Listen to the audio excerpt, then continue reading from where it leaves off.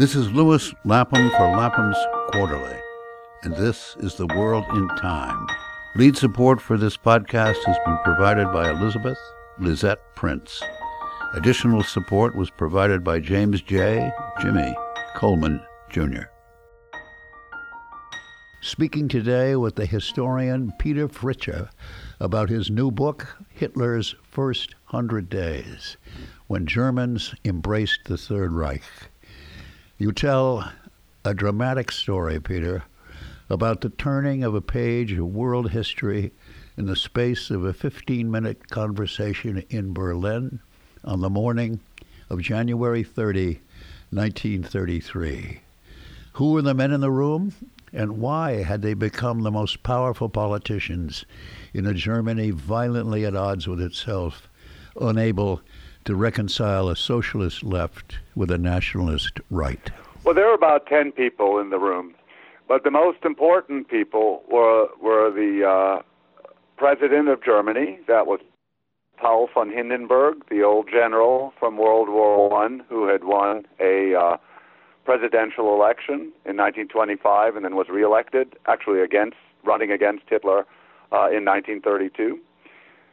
Hitler himself, who was the chief of this explosive new insurgent populist party that had become the largest party in German politics. And then there were a variety of right-wing characters, including a former chancellor, a Catholic dandy. His name was von Papen. And then there was an old German nationalist who didn't have so many votes, but had been a standard feature on the German right-wing scene, and his name was Hugenberg. And their plot, what they really wanted to do, was to destroy the Republic, whether by constitutional or unconstitutional means, and install an authoritarian state. This is the Weimar Republic that's been established at the end of World War I through the German Revolution in November 1918. And they could not live with this republic, and they could not live with its modernist mores, and they could not live with its social democratic leaders. And by 1932, there was a paralysis in the political system. No party and no grouping really had a majority, which allowed very few people around the presidential office to hold enormous power. What had been going on in the 20s in Germany to produce the paralysis and the vacuum? I mean, there's the inflation of the 20s, and there's the depression. I mean, what are the circumstances in the streets of Germany through the 20s that produced this paralysis? One forgets that the support for the Republic was 2/3 of the people in 1918, 1919, 1920. And that support dwindled to 1/3. And the reason for that is indeed cases like the inflation in 1923 and the Great Depression that really hit Germany in 1930. It was also the result of a growing populist right-wing insurgency at the grassroots that sapped more and more power from moderate and placed it in the hands of daredevil insurgent right-wing anti-democrats. So that by 1930, 31, 32, there was no Republican majority, nor was there an anti-Republican majority, and hence the paralysis in 1933. And the men in the room want to establish an authoritarian state. That's their common objective. Exactly. It would be it would bend back the influence of the socialists and the liberals, cosmopolitan influences.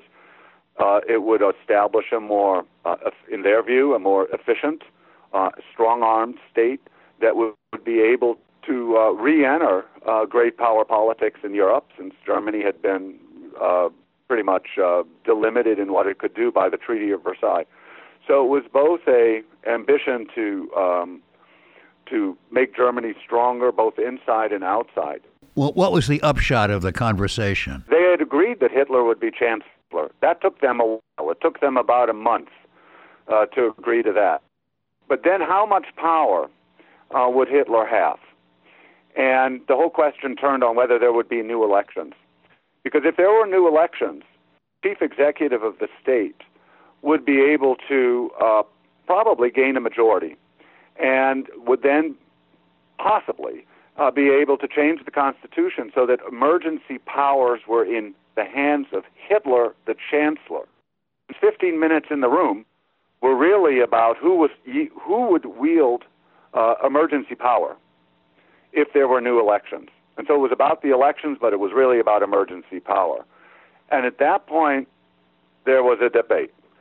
But in the end, the men in the room agreed to, and if Hitler won those and could, with other parties, gain a two-thirds majority, he would be able to change or indeed suspend the Constitution, which is exactly what happened 65 days later. Does the transfer of power, Peter, come right out of that room, right out of that conversation on the morning of the 30th? Is it suddenly announced that Hitler has the power? Well, what's announced is that Hitler has been made chancellor. Oh, I see. 2 days later, there's an announcement that there will be new elections. And then the election campaign begins, with the difference that now the Nazis are campaigning from the inside of the government rather than outside the government, and they wield enormous power in doing so. They also gain emergency powers over the police in the state of Prussia, and they have full access to the radio as government officials. And so therefore they have huge advantages as they come into this last election campaign in the Republic in the winter of 1933, much greater advantages than they had in previous election campaigns. And they're able to pull off with their coalition partners a majority. And then with other parties who are, overall really growing enthusiasm in the nation for the Nazis, they all fall in line and they agree to suspend the Constitution. The only party that votes against the suspension of the Constitution are the Social Democrats, the moderate socialists, the bulwark of German democracy. But there's a two-thirds majority, and the emergency executive powers fall into Hitler's hands, and then the reign of terror begins. And it begins very quickly. I mean, the meeting in the Chancellery office on January 30th fit in the dates of the Reichstag fire and the election in March. I mean, those three events are moving very rapidly, and the seizure of power by the Nazis is very rapid and firm. Right. At the beginning, before the elections and before the exchange of emergency power into the Chancellor's hands, Hitler needed to get everything countersigned by the president, Hindenburg. But he did countersign. So within days, the Communist Party is not allowed to hold open-air rallies. Within a matter of a week or two, are banned on end. Within 3 weeks, the Nazi paramilitary gangster, the SA, are made into auxiliary police in the state of Prussia, which is two-thirds of Germany. At the end of February, on day 30, the fire in the Reichstag gives the Nazis the opportunity to declare temporary emergency powers that then are made permanent 3 weeks later after the election. Hitler shows up after the fire. He shows up screaming in the Reichstag, right? Whether it's a performance or whether he's completely indignant and angry is unclear, because we don't quite know who set that fire or whether he knew about it. But this is his opportunity now to do a full assault on his enemies. And he's going to crush and destroy Marxism, something that he's promised for many years. But this is now his opportunity. He's going to attack the communists as well as the moderate socialists, and his paramilitaries are unleashed. And how are they unleashed? What are they doing in the months of say, February, March, April? How are they behaving? It's violent. The day after the Reichstag fire, which is the 28th of February, just 30 days into his chancellorship, the brown shirts, his paramilitary force, the SA, act as auxiliary police in conjunction with the police. They arrest communists and then go after the Social Democrats a few weeks later. So massive numbers of people are put into jail, and the communists are completely unable to campaign in the election. And there's a real a sense of terror spreads throughout Germany in the last week before the election. And the SA drags politicians, ministers out of their offices and humiliates them, right? After the election that they then win, they go after the ministers, whether it's a mayor or it's a deputy in the parliament, and sometimes they humiliate them publicly through the streets in order to show that these are completely wicked people, and that the people's justice, in whose name the Nazis claim that they are acting, that the people's justice is being served. And so the concentration camps fill up.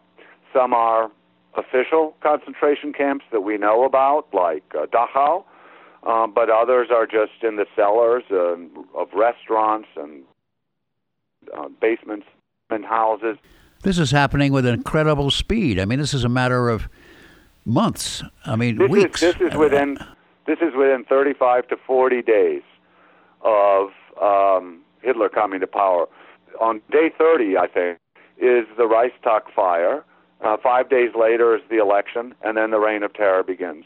The Nazis win the election. They're the biggest party in almost all precincts in Germany. One of the real strengths of your book, Peter, is the way you source it. I mean, you base it on diaries, on letters, the words and witness of people who were there, as well as what's being said in the newspapers and what's being shown in the theaters and the films. And so how are the German people reacting to Hitler? I mean, is it a matter of coercion or consent? Well, the private documents, letters and diaries in particular, show how people struggle with what's going on in front of them and how they interpret it and how they view it. When Hitler comes to the chancellorship on January 30th, Germany is an extremely divided country. You can say half are pro-Nazi and half are anti-Nazi. And then suddenly, 2 or 3 months later, everybody seems to have accommodated and adjusted themselves to the regime. How did this happen? Some of it is terror. Some of it is fear. But people also went through a conversion and that highlighted that Hitler would turn a new page in the history of a distressed country, and they were willing to give him a try. And more people did that. Did they do that out of opportunism? Did they do that out of full idealism? That's a matter of debate, and Germans at the time debated that. But since they didn't really know why people were crossing the threshold to the Nazis, they assumed that most people went because they wanted to, and that made the power of the Nazis and the appeal of the Nazis even more strong. So that any illusion that the Nazis created through their choreography national unity and national appeal actually became real as more and more people became convinced that most Germans were behind the Nazis. And so the opposition and the resistance had no chance, had no traction, had no ground to stand on anymore, and themselves began to consider whether they were not obsolescent and shouldn't also adjust to the new age. Right, because the only signs and slogans that are marching in the streets are the Nazis. And the Nazis are very good at the stagecraft all over Germany, right? I mean, torchlight parades, marching bands, people thrown up against walls. I mean, it's a 24/7 there was promotion. a tremendous desire. There was a tremendous desire in Germany for the signs of unity, and for Germans coming together. At the same time, many Germans acquiesced in the violence against what they then called terrorists. That there were some socialists and Marxists and communists that had to be dealt with, but that otherwise the hope was that Germany would reunify, and this was appealing to many people. How many? We don't know, but it's certainly 50% in the first weeks, and then it creeps up. This percentage creeps up. With how much fervor, with how much dedication, we don't know. The question, how do these collective nouns overlap, Germans, and many people had, but they all had responsibility. They, as Germans in this new age, had to consider what are the claims of race, what are the claims of nation, what is the importance of Germany, above and beyond individual freedom or constitutional rights. And so people reconsidered what were the claims of community versus the claims of the rule of law. And more people decided that the claims of community were stronger. How does the anti-Semitism fit into this program? I mean, the people are going around in the streets carrying signs saying "Drop dead Jews," right? The distinction between the Aryan and the Jew, and who's a German and who isn't a German. I mean, those kinds of questions. One of the most popular Nazi slogans was, Jews drop dead, Germany awake. It's cause and effect. Germany will awake if the Jews are brought to be drop dead. This was a key Nazi slogan that echoed throughout the marketplaces and the street in this winter of 1933. But what was very crucial is that Hitler and the Nazis portrayed the Jews as attacking Germany. They attacked Germany with atrocity propaganda. The Jews become enemies of the state, enemies of the German. And they occupy the roles of the enemies of Germany in World War I, who had also spread atrocity propaganda and so-called lies about Germans. And so what the Nazis are very effectively able to do at the end of March 1933 is to suggest that the Germans and Germany and German honor as such is being besmirched by the Allies under the direction of the Jews in 1933, as had been the case in World War I. So all the patriotism of World War I is being rekindled, and the Jews suddenly become the enemies of the Germans, who are only defending themselves against Versailles, against dishonor, against lies, against propaganda. And it is this that creates the support for the boycott of April 1, Saturday, April 1, 1933. And there is tremendous support because Germans thought they were defending themselves. What is the boycott? The boycott is punishment of Germany's Jews for what international Jews are saying about the new Third Reich. I see. Now, of course, there was a huge rally, for example, in New York City at Madison Square Garden on 27 March 1933. So this is like 5 days before the boycott.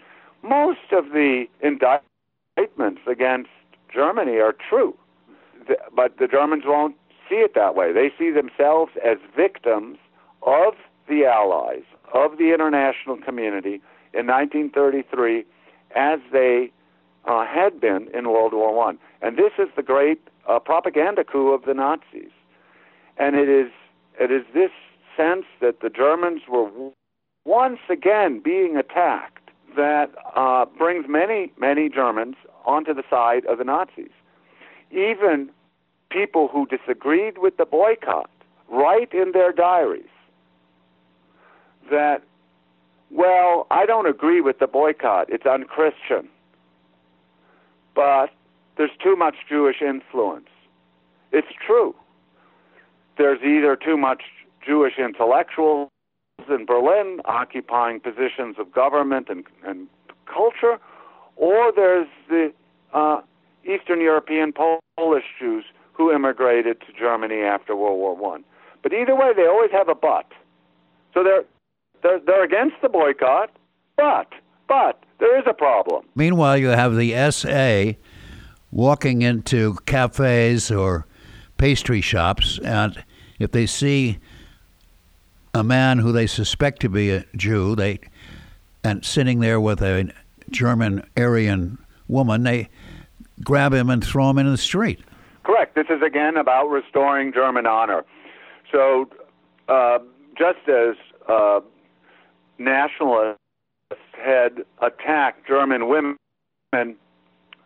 consorted with Allied occupation troops after World War I, whether they were Belgian or American or French, now also they are protecting the honor of German women who are consorting with German Jews, who are the agents of Germany's enemies in 1933, who had also been Germany's enemies back in World War I.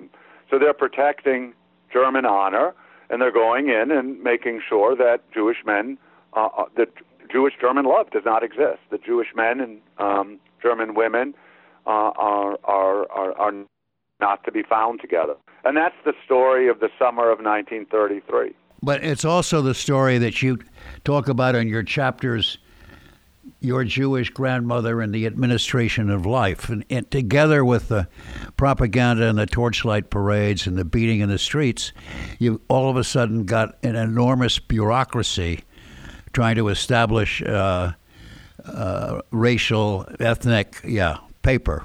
The punishment boycott of April 1st was followed up very quickly by state legislation on the 7th of April. We're talking 60 days into the Third Reich, which prohibits with one Jewish grandmother to work for the state, whether it's as a mailman or a school teacher or train conductor or a German Jews lost essential rights because they could not be employed by federal state authorities. And that was on the 7th of April. And suddenly, they were much more than second-class citizens. They were pariahs. They were enemies of the state. And after that, then you have this groundswell of grassroots activity to prohibit German Jewish love. This policing of couples and cafes and people on walks in the countryside. And all right, now talk about your chapter on the enormous planet, because as what's going on in Germany in these first 100 days is being noticed. The world's in the midst of a Great Depression. 40%, 30% of people in Britain and the United States are idled, and seemingly a sense of national unity. European politics had been divided between the left and the right, between communists and fascists and nationalists. Many people didn't accept democracy in France. There was huge divisions in England following the general strike in 1926.